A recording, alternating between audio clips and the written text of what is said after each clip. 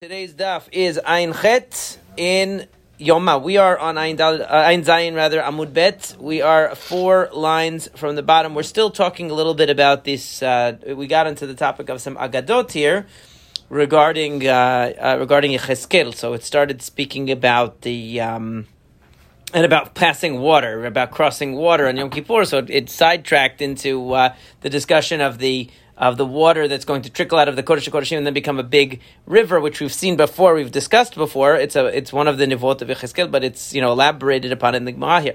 Amar Rabbi Pinchas, Mishum Rav Huna. So Rav Huna Tzipora. So Rabbi Pinchas in the name of Rav Huna Tzipora. So this spring that's going to come from the Kodesh HaKodeshim, Batchila, in the beginning, so then Domela Karnei Chagavim. It's going to be small, like the horns of chagavim, of grasshoppers, which obviously is very, very fine, very thin. Once it gets to the door of the Echal, it's like a chut sheti. It's going to become like the sheti is the vertical strings that are on the loom that stay in place. So they are also thinner. What? What you sew on. We don't know about that because we're not seamstresses and stuff like that. Yeah, exactly. Fruit of the loom, even though it's a mashal, not really fruit. But yeah, it's a but shet the when it talks sheti and erev, it always talks about in the Torah sheti ve'erev. Sheti is the when you look at a loom that they're weaving on, so there are the vertical strings that they stay stationary essentially. Right, that's what it's called in English. Yeah, and that when you go this. And so when you go back and forth now, the invention of the chidush of the sewing machine was that you could pull up all of the odd numbered strings at the same time and then switch and pull up the even number one. That way you don't have to go up and down over each one. And then of course they figured out electrically how to do that. But anyway, so then the point is that it become a little bit thicker. And then when it comes to the ulam, it's kechut shel erev. Then it becomes like the horizontal thread, which is thicker than that, the one that passes back and forth when they make the garment. And then when it comes to the door of the courtyard, so it becomes like like a small jug, like the mouth of a small jug. Like we learned in the Mishnah. Rabbi Eliezer ben Yaakov Omer, Mayim mapachin atin diot yotzim mitachat miftan habayit. So like he said, it's going to be like the water pouring out of a jug is going to be at the threshold of the Beit HaMikdash. Right? So we talked about it before, when we read about it before, and I think, whether it's, so some of the Mefarshim take the whole thing as just a metaphor, and the idea is Mayim is similar to Torah. It's always a metaphor of Torah, and what it means is that like we always say, that the knowledge of Hashem is going to be like K'mayim layam mechasim, and it's going to come from the Kodesh HaKodeshim, meaning that Kimitzion Tetzei Torah, the people are going to learn about Hashem, come from the Beit HaMikdash. That's the metaphoric reading, and if I were reading it, that's how I would understand it, as a metaphor. Some of the Mefarshim like to straddle both sides. They like to say, well, it could have a real literal meaning and also a meaning that is metaphoric. But when you read it, it sounds so exaggerated that, from this tiny drop of water that's going to come from there's going to be fruit trees sprouting and all that and a river coming. It sounds like a type of a mar'eh nevuah that's metaphoric, but I guess only time will tell. When we get to witness it, we'll know. Anyway, mikan ve'lach hayam gaber v'le'at shemagil lepetach Beit David. By the time it got to the house of Beit David, in other words, to the palace of David, so then already it's a flowing stream. In other words, a river already. And in that, the people who are Zavim or the Zavot or the women who are Nidot and Yoldot, they can all immerse in it. It's going to be high enough that they can enter it and they can use it as a mikveh basically at that point. And that's why it says in the pasuk, Bayom hahu yeh makor niftach lebeit David. It says there's going to be a source, meaning a source of water open for the house of David. It says for chatat and nida. Here chatat would seemingly mean for purification, which is one of the terms of chatat. A lot of times the Mefarshim try to explain why it says that, why a person brings a chatat for purification process, because chatat doesn't always mean a sin offering. So they try to sometimes make it seem like, there must be a sin involved. Like a yoledet brings a chatat, and they say, she must have done a sin because she cursed her husband or something like that. But the pshat is that chatat actually means v'chitetat mizbeach. It means purification. It doesn't necessarily mean a sin. So the chatat could just mean for purification. Ulenida, right? Sometimes it says mechatet hamizbeach. It doesn't mean he made a sin on the mizbeach. It means that he purifies it, right? Connection between there could be purity, impurity. There could be. But I'm saying that the pshat is pshuto shel mikra. I think the Ramban actually says. I remember the Ramban says somewhere that the chatat, the real pshat of the chatat in a lot of those cases, is that it just means purification. Anyway, the idea is that it's for chatat nida. Amar Rav Yosef, mikan remez a nida shetuchal leishev atzara b'mayim. That according to this, you see that a nida has to be able to sit up to her neck in the water. Now, the way that Rashi says, there's two things. Number one, that she should sit, and number two, that the water should be as high as her neck. Okay, others take out the word leshev, the sitting, and just say, it just shows you that in order to be a mikveh that is kasher, it has to be up to her neck, up to the woman's neck. Velet il chita kivate. However, the halacha does not follow that. We don't say that the water has to be that high. It doesn't have to be such deep water to qualify as a mikveh, even though that might seem to be indicated by the pasuk, because we had said before that this water is so high that it goes up to the shoulders, and that was why we were talking about before the danger of crossing such high water. Right, especially in Nachal Shotef, especially if it is a flowing river, as opposed to high water that is still water, where the person was allowed to cross over. That's the quantity of water. The question is, how high should it be? You can have a tiny one and you roll up as a ball and get under it. So that usually they say it has to be that. Like if a person would stand in it, at least over their belly button, it has to be high enough that they don't have to scrunch down too much, because otherwise the water won't really get into all the places. But technically, mikveh could be smaller than that. Now, Shabbat min al mai. What about when you're wearing shoes? Can you cross water? Because up to now we're talking about Yom Kippur, and the assumption was these people aren't wearing shoes, and we're going to see that that's one of the issues. That's one of the discussions among the Rishonim, whether you can wear other kinds of shoes. That's the discussion. Like I mentioned, I think yesterday or the day before, that's a big machloket Rishonim. If it's only leather shoes or any kind of shoe that you're not allowed to wear on Yom Kippur, it's a machloket. Now the thing is that Shabbatika min al mai. What about when you're wearing shoes? Can you cross water? Because ironically, it seems more lenient on Yom Kippur, even though there's a washing issue of walking through the water. The concern of that concern was set aside because you're not really doing it for enjoyment. You're not really doing it for cleanliness. You're trying to get from place to place. If anything, you feel like you're getting dirty walking through that water. But Amar Nechemya Chatanei de Benesia.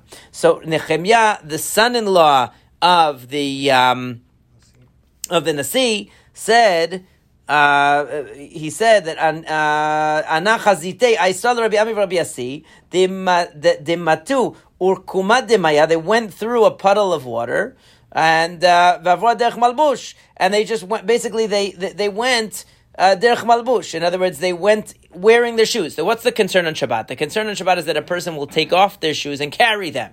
And you're not allowed to carry the shoes. In other words, on Yom Kippur, it's not an issue because you're not going to be wearing shoes, as we'll see. But on Shabbat, where the person's walking in shoes, maybe they're going to take off their shoes so they don't get very wet, and they're going to carry the shoes in the Reshut HaRabim. So you see, they wore it. Why so malbush to shoes? meaning because you're wearing it. Yeah, you're wearing it. So why are you allowed to wear shoes on Shabbat? Because it's clothing, right? Te'endach min'al, that's good for a min'al, an actual shoe, but sandal ma'ikal memar. What about a sandal? A sandal is something which is, it can't be tied as tightly. So in other words, when you're wearing a shoe that's tightly on, maybe you'll say, okay, you'll walk through the water, you're not going to worry about losing your shoe. But a sandal that's loosely fitting on your foot, it could get washed away in the water, so maybe you're going to want to carry that. You're not going to want to walk with that on. Rav Chumi said, Ana chazite lo Ravina, davar derech malbush. So too I saw Ravina walk, and he was wearing a sandal in the water, and there was no problem.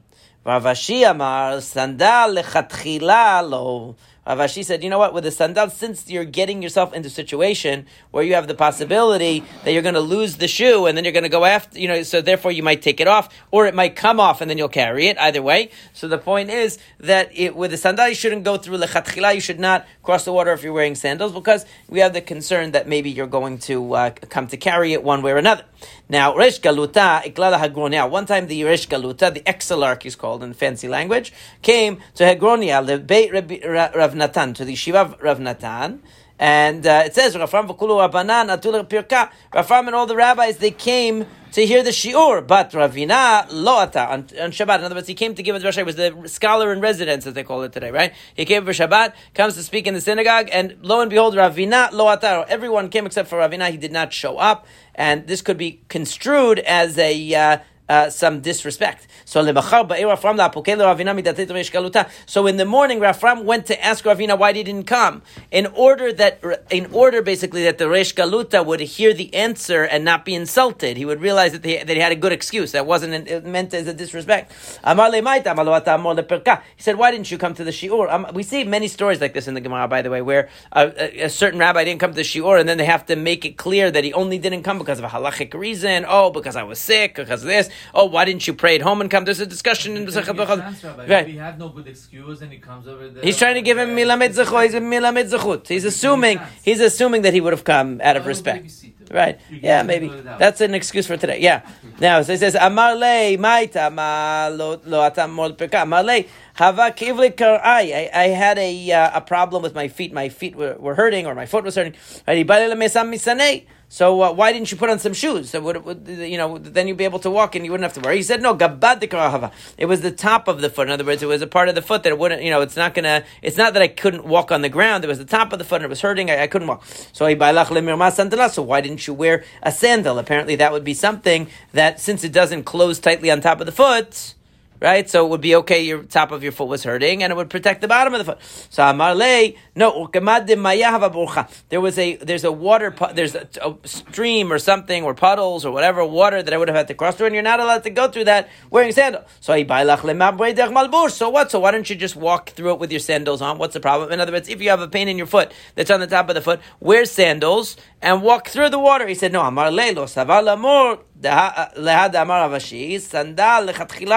Didn't you hear about what Rav Ashi said, that ideally a person should not pass through water when they're wearing sandals? Why? Because they're going to end up taking them off, or they're going to come off and they're going to carry them one way or another. So therefore, I wasn't able to come for halachic reason. I had a halachic excuse that since I couldn't walk I couldn't walk with regular shoes, basically, he's saying, because my foot was hurting. So therefore, I would have only been able to wear a sandal, and since I couldn't cross the water, I wasn't able to come. So, please forgive me that I didn't come to the shore. Now, Tanei Rav Yehuda, I like this guy's the name, Yehuda Bar Grogorot. He was Yehuda, the son of Figs. Very nice. Figson, he would be called in English. If he made his name into American name.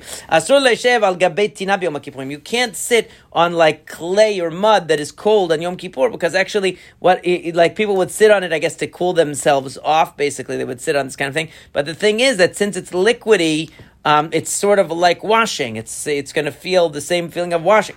Amar Rabbi Yehoshua ben Levi of tinam tapacha, meaning it's not going to clean you, but the feeling of the cool liquid, it's like wet. It's going to feel like the same kind of relief as having water put on you. He said that's only if it's wet. That's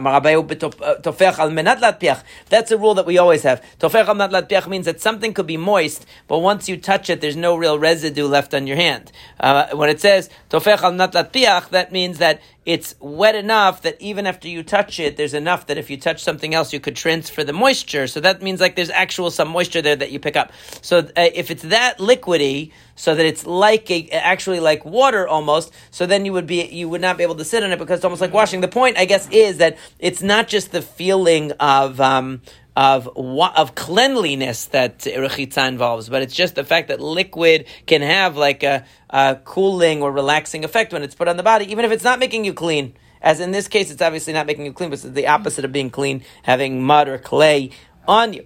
Right? Then it says, Amar Rav Yehuda, and what does it say on the side? The Rosh doesn't have Yehuda. It just says Amarav. Okay, mutar litztanin beperot. A person can cool himself off with fruit. Meaning if you have some produce that stays colder than room temperature because it's, it doesn't, it's, apples, I don't know. You could sit on those to cool off. Didn't have air conditioning, keep in mind, So you could sit on those. Rav Yehuda mitztanin bekara. Rav Yehuda would use gourds or like pumpkins. He would sit on those or rest on those to cool off, I guess because they don't absorb the heat, because it's a harder shell. Maybe it cools you off. I don't know. I never thought of using that as a means of getting colder. But in the air conditioning days, I guess that's what they had to do. Now, according to... How did you make the decision that the clothes... Why not? So it won't hurt. So if he does, it's okay. Maybe, I don't know. Also maybe because it's a large thing, it's going to retain the coolness. I don't know, maybe. I never thought of that idea before. But anyway, now this is, according to Rava mitztanin biyanuka. This guy could get in trouble today. He would use a child. He would bring a child who was cooler next to him and put his hands on the child and cool him off. Now I don't know how that's going to work because the child's got to be at least body temperature unless the child is not healthy. But aside from the fact that would get you in other kinds of trouble nowadays, right. Yeah. So according to that, and then it says Rabba mitzdanen bekasat dekaspa. This one I could understand, a silver cup, because actually it will stay cool. So that even when it's hot, it will stay cool. Kasat dekaspa malay asur. Rabba said that if it is a actually, it should say Amarava according to the side. Okay. If the cup is full of water, you can't use it because it might spill on you and then you'll end up washing with the water. But if it's not full, it's okay. But if you're using an earthenware cup to cool off, either way it's not good because it will seep out. The liquid that's inside, whether it's full or not, it's going to seep out onto your hands and it's going to wet them, and you're not allowed to use water to cool off. So this is kind of saying that in addition to the cleanliness factor of washing, there is also the cooling off factor of washing, that any kind of liquid could offer you that, or any kind of substance could offer you that. If it's not a liquid, it's okay. The problem is having the liquid serve that function is what comes under the heading of v'chitza. Now it says Rav Ashi. I think it should actually say, according to the side of the Gemara. It's not a child, but rather than mindlaat. Who says that? Down here it says Meiri. Really? Okay. Maybe he had a different girsa. Maybe. Then it would just be repetitive because of what the person said before. But I don't know. It's strange anyway. I'm not really sure. But anyway, according to this, it should say Rav Ashi, right? Yeah. Rav Ashi, Rav Ashi said, and according to it should say Afilo, okay? Okay, so it says Afilo katzat kaspa chaser lam yasur mishum de mizdariv. That even if the silver cup is only partially full, you shouldn't use it to cool off because you could always spill on yourself even if it's only partially full. So using the cup itself is okay, but the water is what potentially poses a problem there. He was the landlord of everybody there. Zerah Bar Chama was the landlord of Rabbi Ami, Rabbi Asi, Rabbi Yoshua ben Levi. Right, so he and all of the rabbis in Caesarea. Basically, he owned, I guess, like apartment buildings, something. He was the landlord, and they all lived there. The little community. Hava Amar le Rav Yosef, Rav Yoshua ben Levi, Bar Aryeh. He would said to him, son of a lion. He said to Rav Yosef, who was the son of Rabbi Yoshua ben Levi, Ta imalach, I want to tell you, miltam aliyata dahava avid avuch. I want to tell you about the great thing that your father would do. He had a wonderful minhag, that mitpachat hayalo, he had a certain cloth or a certain kerchief on Erev. This is the landlord. He's telling, because he knew the family probably from a long time. He's telling the son. This is right. Erev Yom Kippurim, he would take this rag on Erev Yom Kippur. He would soak it in water. Then he would let it dry out completely. But I guess it maintained some of the coolness from that. And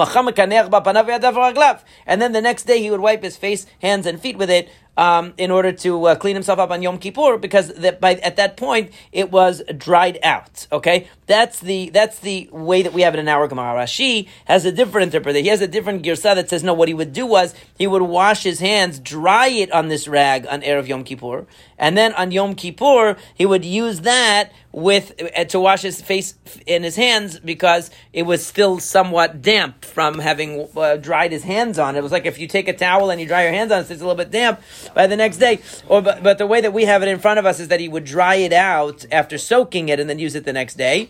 And then ve'erev Tisha B'Av shoreh ota b'mayim ulemachar ma'avir al gabe einav. So there's two differences. First of all, in Erev Tisha B'Av, when he would do it and he would soak it, he didn't dry it out completely. He would let it be a little bit wet, but he didn't wash his face and his hands. He only would wipe it on his eyes, okay?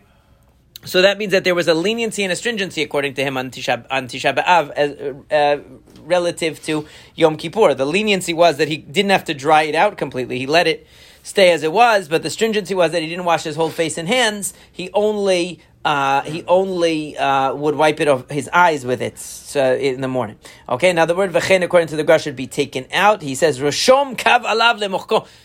You should put a line on it to erase it, meaning it definitely doesn't belong here because actually it's saying something totally different. It makes no sense that the word v'chein is in there. He's right about that. Ki ata Rabba bar Mori. When Rabba bar Mori came, he said, Amar ba'er Tisha B'Av vin lo mitpachat. On Erev Tisha B'Av, they would bring him a cloth. v'shoreh ota b'mayim. He would soak it in water. U'menichat tachat mirashotav. He would leave it under his pillow, basically, on Erev Tisha B'Av. U'lemachar mekaneach panav yadav v'raglav. So this is agreeing that he would soak it and he would not dry it on Tisha B'Av. But it's saying he would wash his full face, hands, and feet with it. Not just wipe it over his eyes. So just like we said before, when it came to Yom Kippur, he would have to dry it out completely. But he would only wipe his eyes with it. In other words, according to that, there's more stringent on both counts. Okay, on both counts. It's not a mixing and matching, because according to the first version, there's a stringency on Yom Kippur, which is that it has to be totally dried out, but the leniency is he can wipe his hands and his face with it. There's a stringency on Tisha B'Av, which is that he can only wipe his eyes, but the leniency was that he kept the rag wet. According to the second version, it's more consistent. On Erev Tisha B'Av, he would leave it wet and he would be able to wipe his whole face and hands with it. And for Erev Yom Kippur, he would have to be totally dry and he could only wipe his eyes with it. Amar le Rabbi Yaakov, the Rabbi Yirmiyah bar Tachlifa. Rabbi Yaakov said to Rabbi Yirmiyah bar Tachlifa, he said, Ipcha amratlan, you said to us the opposite. Meaning what? So Rashi explains, B'tish'a b'av oseh otan kemin kelim neguvim, uve'erev Yom HaKippurim lo amat oseh otan kemin kelim neguvim. That when you told us about Erev Tisha B'Av, you told us that it had to be totally dry.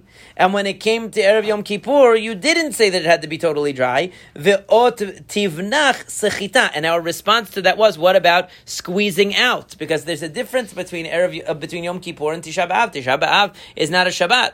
It doesn't have the halachot of Shabbat, so you're allowed to squeeze things out. There's no problem with squeezing things out, but you can't do that on Yom Kippur. So it's more important to squeeze it out and dry out the rag before Yom Kippur. That would make more logical sense. That's the first way Rashi has. Then Rashi has another way. He says, Lashon Shishamati, a different version, that they said, Ibcha Matlan, Zet Erev Tisha B'Av, Mekaneach Ba'yadav, Ulemachar Poshta.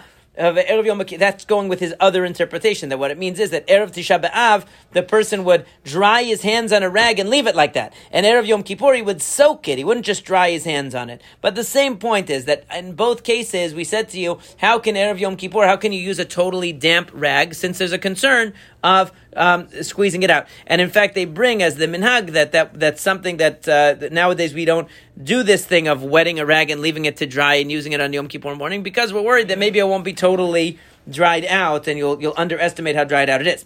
Amar Menashe bar Tachlifa, Amar Rav Amram, Amar Rabba bar Chana, Shalu et Rabbi Elazar zaken v'yoshev b'yeshiva, tzarich litor reshut latir b'chorot o eno tzarich? They asked the following question from Rabbi Elazar. A zaken, a person who is an elder, v'yoshev b'yeshiva, meaning he's a member of the Sanhedrin, which means he's already on a very high level of semicha, a very high level of rabbinic ordination. Okay, is that person, does he have to receive special permission to rule on Bechorot? Now we learn in Masechet Sanhedrin and in other places, well, we know in general that there's a problem of Bechorot. The problem of Bechorot is, Lahatir Bechorot means to determine that a Bechor has a mum, has a defect, that means that it becomes chulin, basically, for the Kohen who receives it. He can now do whatever, he can now just treat it as regular, ordinary meat, and he doesn't have to bring it to the Beit HaMikdash, which of course a Kohen would have a vested interest in wanting that to happen, because it takes a lot of stress off of his head. He doesn't have to keep the Bechor until he goes to the Beit HaMikdash. He could just have a barbecue and eat the Bechor, no problem, if it has a mum. So we understand why maybe Kohanim would be a little bit suspect about that, which the Gemara is going to talk about in a second, but there was an idea of Heter Bechorot. So normally we recognize today two types of smicha, which is Yoreh is one, which means a person can rule on matters of halacha. Usually that's referring to Isur Veheter. Yoreh usually means that they know halachot of kashrut, nida, Shabbat, the daily halachot and practical halachot of life. And then there's something called Yadin Yadin, a semicha, which means Yadin Yadin means to be a dayan, means to be a judge in a court, maybe ruling on gitin, maybe ruling on ketubot, maybe ruling on dinei mamonot, monetary matters, and so on. But they had another kind of a semicha in the times of the Chazal, which was called Yatir Bechorot. Right? So Yatir Bechorot is, they had Yatir Bechorot Yatir, which means that they gave special permission to be the person who would rule. So that was an extra smicha you had to have. And in Masechet Sanhedrin, it talks about that Rava went and I think it was Rava went and he lived with shepherds for a long time to learn the right, to learn 18 months, I think, right, to learn all the mumin, and it talks there about that type of, that sometimes you would have a person who would have every type of smicha, but not this one. They wouldn't give him this. It was a special license that you had to have to determine mumin. So they asked, if a person's already on the Sanhedrin, does he need special permission? Presuming, obviously, that he already that he knows the halachot. If he's on the Sanhedrin, the Rambam says if you're on the Sanhedrin, you have to know everything. You can't be a specialist. You have to know you have to know everything. So he obviously would know. The question just is, does he need a special license for that? Okay, because knowing and having a license are two different things. So, what was the question? This is the question. The question is as follows. Ki had amar Rav Idi bar Avin, davar ze hinichu lehem lebein nesiya kedei letgader bo. Tzarich litor reshut. That since they basically reserved this license for the house of the Exilarch, for the house of the Reish Galuta or the Bein Nesiyah, that he would be able to issue this license. It gave him a certain power. It was like an honor that they could determine who would get that permission. It was a kavod thing, an authority thing. Fine, they gave him an authority probably because there were always back and forth, political issues between the rabbis also in the house of the Nasi sometimes. So they wanted to give them something that was special for them. Okay, you have the kavod that only you can issue this kind of a license, okay? If that's the case, right, and of course that throws them a bone, so then they won't get involved in other kinds of issues maybe that they don't want them to, But either way, he wasn't on Sanhedrin. No, not necessarily. I mean, he could have been a Talmid Chacham. It's inherited position, a political position. Although he wasn't, he could rule on this. This was a license, sure. It was a matter of license. So it's like if you are, let's say, you study in school to become a lawyer, or you study in school in any profession, and then you have to take some official test, the test like independent, they issue a license to practice law or a license to practice something. It's independent of the school sometimes that you study in, right? So they had these licenses were issued they were like an authority issue. It's like being licensed, not just knowing. So like a person could know but not be licensed. So they gave this over to the house of the Nasi as a type of an authority. So the question is, if you're already on the Sanhedrin, do you still need that? It's already silly to say that, we're gonna say right. You're already on that level of authority yourself, being on the Sanhedrin. Now I have to go to the Reish Galuta and ask him if I'm allowed to, or the house of the Nasi. What? Forget about Kohen first, it's going to get to that. Right now we're just talking about in general. Because you had to have the special license no matter whether you're Kohen or not. You have to have a special license. So they gave this issuing of the license as a kavod to the house of the Nasi. So the question is, but what if I'm already on such a high level that I'm on the Sanhedrin? Do I really need to go ask the Nasi? Right? So it says, so Amar Rabbi Tzadok ben Chalukah, and what we have lots of, it says, it should say Rabbi Yitzchak ben Chakula. So it's like a totally different name. Fine. Al Raglav Amar, Ani Ra'iti et Rabbi Yossi ben Zimra, shezakem v'shev yeshiva haya. I saw Rabbi Yossi ben Zimra, who was an elder, sitting in the yeshiva, meaning he was sitting on the Sanhedrin, ve'amad ben ma'ala mizkano shezeh, and he was the same generation as the grandfather of the current Nasi. He was with the grandfather of the current Nasi, and he still went and he got permission in order to be to permit bechorot, meaning that even though he was a great person and from 2 generations ago, but it was a formality. He still did it. Amar le Rabbi Abba said, Lo kach haya maseh. You have your facts wrong. The problem was not an issue of being on the Sanhedrin. It was that he was a Kohen. And this was the question. The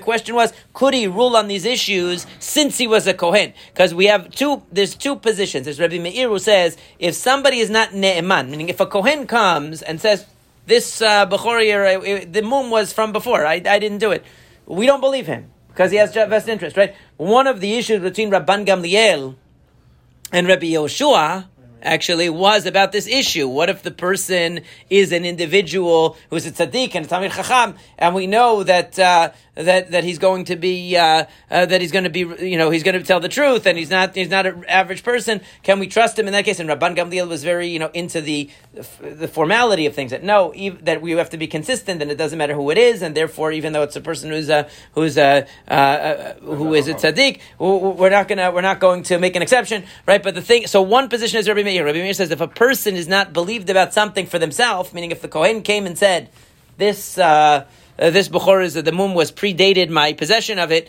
we don't believe him. So to load the novelo meido, he also cannot rule on it for anyone else. Meaning a Kohen would be never allowed to rule on Bechorot even for anybody else because he's just not believed in that area. But according to Rabban Shimon ben Gamliel, no, that's on himself that he's not believed because he has a vested interest. But somebody else, if he's telling you that somebody else is Bechor, that you could believe. Right? Who? What? What do you mean? Right. He doesn't direct. Right, we don't. I don't think it goes that far. It doesn't go that far. We just say the Kohen himself he's not believed, and but if he's talking about a third party, maybe he should be believed. That's the machloket that we're talking about, right? So the question was, could Rabbi Yossi ben Zimra be a person who is matir bechorot since he's a Kohen? Since he couldn't do it for himself, maybe he shouldn't be able to do it for other people. Upashat le halachak Rabban Shimon ben Gamliel, and that's why Rabbi Yossi ben Zimra was given the license because we decided that halacha follows Rabbi Shimon ben Gamliel that for a third party you're allowed to rule on it. Right? They had another question, and now this is why this is actually brought up here, because it had nothing to do with what we were talking about before, which was sandal shasham. What is the rule of going out with a sandal that is made of like reeds? In other words, it's like a makeshift type of a sandal. B'Yom Kippurim. Amar Rabbi Yitzchak bar Nachmani al raglav Amar ani ra'iti et Rabbi Yoshua ben Levi. I saw Rabbi Yoshua ben Levi sheyatzah b'sandal shasham b'Yom Kippurim. I saw that Rabbi Yoshua ben Levi went out with a reed shoe on Yom Kippur.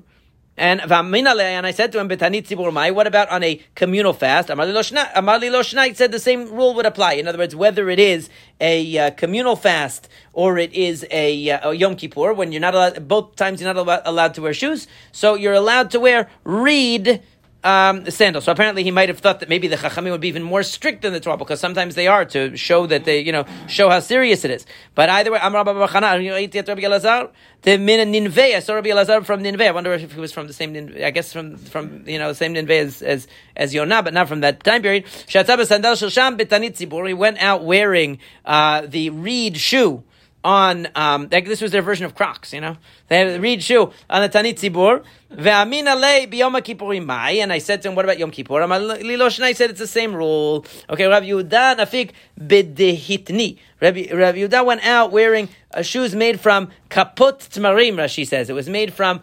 what do you call it? Palm.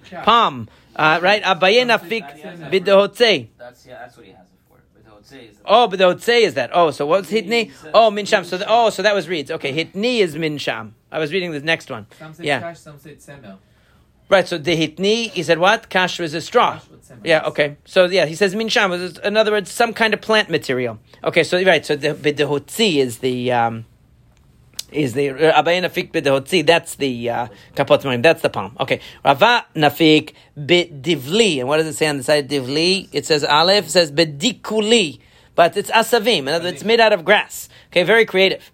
Now, the point of all of these things is that all of these types of shoes, and this is where the machloket rishonim that I mentioned to the other day comes up. They're not really shoes, obviously. They're shoes. It's like making a shoe out of paper. I mean, it's not really a real shoe. Right, it's not a real shoe, it's a makeshift shoe. The question becomes, can you wear Converse sneakers on you? That's where you have a machloket rishonim, because it's actually a real shoe. It's just not made out of leather. That is a machloket rishonim. These situations where you're making a thing out of a paper shoe, that's that's a different story. Right? So now so Gemara says that Rabba bar Rav Huna karich sudra karev nafik. He would take basically a cloth, right? And he would wrap it around his foot and go out. So that's like that isn't even a shoe. He would just take a thing, wrap it around his foot, and go out on Yom Kippur, right? So Mativ Rabbi Bar Chama said, how could this be? It says that somebody who is hakitea yotzeh bekav shelo, Rabbi Meir, Rabbi Yossi Oser. There's a machloket about a person who has a wooden leg, a prosthetic leg, basically a wooden leg, right? on Shabbat going out? This is talking about. Can he go out wearing this on Shabbat in Reshut HaRabim? So Rabbi Meir said, yes, no problem, because because according to him, it's considered a shoe. Right? Rashi, that's how Rashi explains it. There's a Tosafot that disagrees with Rashi, has a totally different thing, argues with Rashi, doesn't like Rashi, but we're just going to go with Rashi for now. Rashi says that because he holds that it's a shoe. And Rabbi Osir says it's not considered a shoe, so therefore it's like he's carrying this item out with him. And Rashi says that you see from Rabbi Yossi, afilu achi asir v'hu adin l'shel sham. So the same thing should be true about any of these makeshift shoes that we've read about before. That they should be considered shoes just like any other nilata sandal, and they shouldn't be allowed on Yom Kippur, and they shouldn't be allowed on the Ta'anit. You see from this that they didn't really care about the material. The question was whether it's considered a shoe or not. So if you consider any material that you're wearing, right, the thing is that if you're going to consider it a shoe, so afilachi asir v'adin l'shel sham. So you see that even it's not a shoe, but you're not allowed to wear it outside on Yom Kippur, as we're going to see, and that would be because of carrying, then not because of shoe, right? So it says that you're not allowed to go out with it on Yom Kippur. So the question is why? In other words, if Rabbi Meir holds it's a shoe, right? According to Rabbi Yossi that it's not a shoe. So we understand carrying is not allowed on Shabbat, it's not allowed on Yom Kippur in Reshut HaRabim. So we understand, he says it's equal, right? But according to Rabbi Meir, on Shabbat, you're allowed to wear it. On Yom Kippur, you're not. Why? Obviously because he holds it's a shoe, right? So on Shabbat, the only issue is carrying, and since it's a shoe, you're allowed to wear it and it's no problem. But on Yom Kippur, you're not allowed to wear shoes. He doesn't care that it's wood, obviously, right? Saying you're not allowed to wear shoes. So you see that even though the material is a different material, so it's still not allowed. Socks also. It could be the same. I'm not 100% sure about that because it is different than shoes. Yeah, because it's not really made for walking outside, and it's more like wrapping a cloth around your foot. But yeah, it's a good question. Yeah, there wouldn't be a carrying issue because it's definitely derech malbush. The question is whether it's called nilat sandal. It's not really a shoe. I think it is different.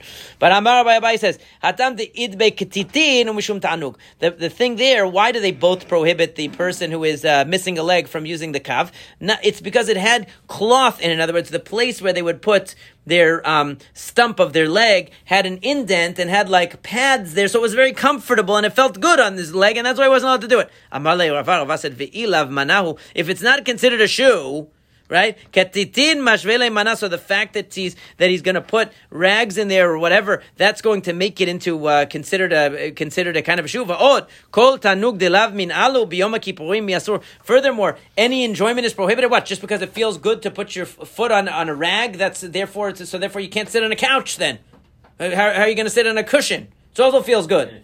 Right? But you put your foot on a cushion, it's going to also be prohibited, according to that, if you can't feel good. So what does it mean just because it feels good that he puts his stump on this on these rags? Right? It says we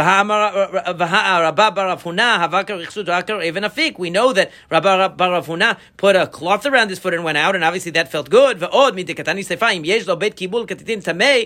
the fact that later on in that very same discussion there, it says that if it had a place for rags to fit, then it's tamei. Now, what's that's talking about? Because that's a different issue of tum'ah, because we have an idea of pshutei kli etz. If you have a flat piece of wood, it can never be mekabel tum'ah. It has to have beit kibul. It has to have some kind of a receptacle. So since it has a receptacle indentation, that's why it would become tamei. So if it's flat, it wouldn't. Meaning, miklad reisha labedit leketitin askinat. So that means that the original discussion was where there isn't an indent and there isn't any cloth, and still you see that they didn't allow him to go out with it on Yom Kippur. So the question is, if it's considered a shoe according to Rabbi Meir, then why on Yom Kippur? So in other words, why would they both agree? We understand Rabbi Yossi who says that carrying in both cases is going to be a problem. But if it's what's the difference? What's the difference between that? In other words, why Rabbi Meir would allow you to wear that on Shabbat because he says it's a shoe. When it comes to Yom Kippur, he wouldn't. But it's no different than any of these other makeshift kind of shoes like reeds or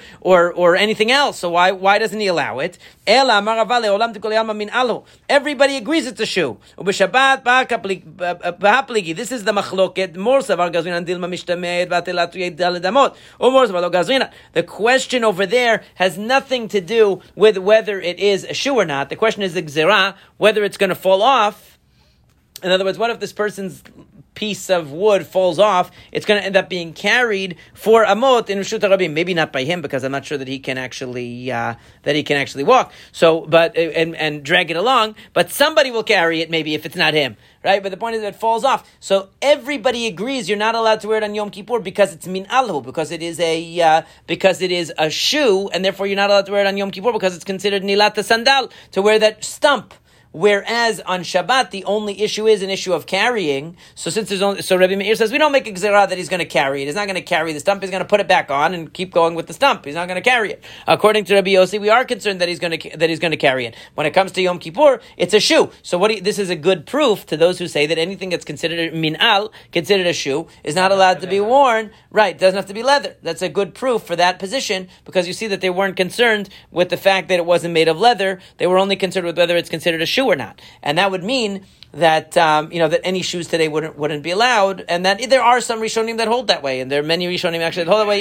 Even some of the poskim say, if you can not wear any shoe at all, it's better. Rambam doesn't mention anything about this day, right? Rambam doesn't mention it. There's many Rishonim that say that there's no difference leather or non-leather. It's just you're not allowed to do shoes, and they distinguish between this and the previous cases. That the previous cases were not really shoes. Taking reeds, putting it on your foot, it's not really a shoe. Taking wrapping a cloth on your foot is not a shoe. But when you have a kli, it's actually designed, it's fashioned into a shoe, that's where it would be a problem, and it doesn't seem like the material matters that much. Halachically, halacha lemaseh, Shulchan Aruch says it has to be a leather shoe to be a problem. So I'm not saying that that's halacha, I'm just saying, I've seen people machmirim, that they actually followed this, they wrapped, they put double socks on and went out with that instead of Isn't in the streets you're allowed to wear anything?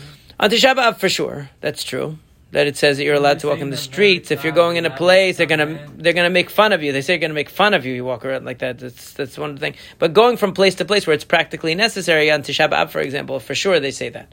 Yeah. When they say leather, it mean the sole or the toe? Really, we're machmir about the whole thing. But I think the main point is the bottom. But I think that really nowadays, if there's any leather in the shoe at all, they don't.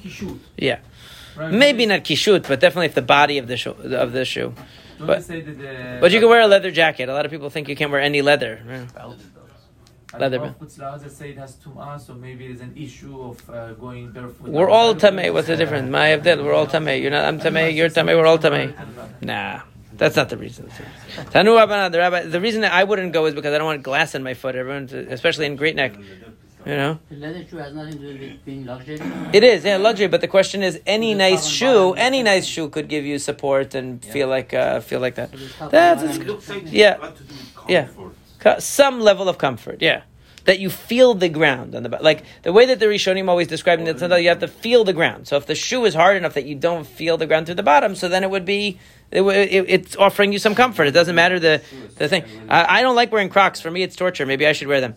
Tanu Abanan, the rabbis taught, Tinokot mutarin bekulan chutz midinat sandal. Children are allowed to do any of the inuyim except for nilat sandal, meaning we can do anything for them except for nilat sandal. Now the Gemara initially assumes that it means the kid can do it for themselves, but we can't do it for them, meaning that they can eat, they can wash, they can do any of these things, but they can't put on shoes. So maishna nilat sandal avdulei. So what's the reason why there's a difference that we do require them to wear like special shoes, even though we don't require them to abstain from eating, drinking, and washing? Because they'll say the parents put it on them. They're going to see that the child is all clean and fresh and they washed up, and they're also going to think the parents did it. No, they'll think that the parents did it yesterday and that the child is just especially fresh and clean from yesterday. So maybe they'll also think you tied the boy's shoes yesterday. No, that's not possible. You want to know what it's like to die? Go to sleep with your shoes on. Right? It is very uncomfortable, but I'm not sure that that's what he had in mind. But he says, the point is, you're not supposed to sleep with your shoes on. Right, yeah, it's a sakana. Yeah, I'm not sure. But definitely you're not supposed to sleep with your shoes on, so that's not possible. So therefore, they're going to think that the parents did it. But the problem is, veha mutarin lechatchila katane. It doesn't say that, in other words, if they ask you, can I feed the child or can I wash the child? We say yes. Not that you can let your child do it. It says mutar, you're allowed to feed him, you're allowed to wash him. Right? So what do you mean that it's not a bidiyavad, it's the chatchila? Rather, what we say is that Ella hanach delav rivitayu gazru bo Rabbanan. Hanach rivitayu lo gazru bo Rabbanan. Meaning anything that's for the nurturing of the child, eating, drinking, being clean, anything that's taking care of the child is allowed. Shoes, what difference does it matter to the kid whether he wears, kids like to run around barefoot or they'll run around in Crocs or anything, they don't care. But food, drink, that's taking care of the child. Right? Damar Abaye said, Amar li em, my mother told me, even though they always clarify, the Farshim always say it's not really his mother, he was really an orphan, it was a nurse that raised him, right? Or a nanny. Amar li em, that my mother said, Rabite dianuka, the way that you raise a child, right? So it says, so first, Maya chamima umishcha, first it's with hot water, and you put some oil, you anoint them with some oil. Right, for the skin. Then gadal portai grows a little bit. Biata bekutcha. Then you give him egg with kutach. Kutach is that dip that they used to have. The dip with the spoiled milk and the breadcrumbs in there. Right. Gadal porta tabure mane. Once he grows a little more, then you let him break stuff. This sounds good. The kids will like this. The good Gemara to teach the kids. You let him break stuff. Ki had Rabbah zabin lo mane gezizei depachra lebnei umitabrelo. That the Rabbah would buy like broken, cracked earthenware vessels that were from the secondhand store and let his kids smash them. Meaning, at a certain age, the kids have a lot of energy. It's like, this is interesting because it's like the boys will be boys philosophy. Like today we're so intent on like kids have to behave, they have to sit still, they have to not touch. No, they said give them something to break. Okay, they have a lot of energy. Give them things to break. Get broken stuff. Go to They have a tava to break things. So go to get some things that are cheap and that are breakable. Let them break it. What's the problem? It's good. It's good to get out the energy like that. So they it's a very interesting thing. I think it's a very interesting educational philosophy. Very interesting insight into give them a healthy outlet for the aggressive or like rambunctiousness. Instead of trying to stifle it, he went and bought them things deliberately as they're going to break them. It's no problem. It helps them grow. That's how they grow. Yeah. Okay, Bez Hashem, we get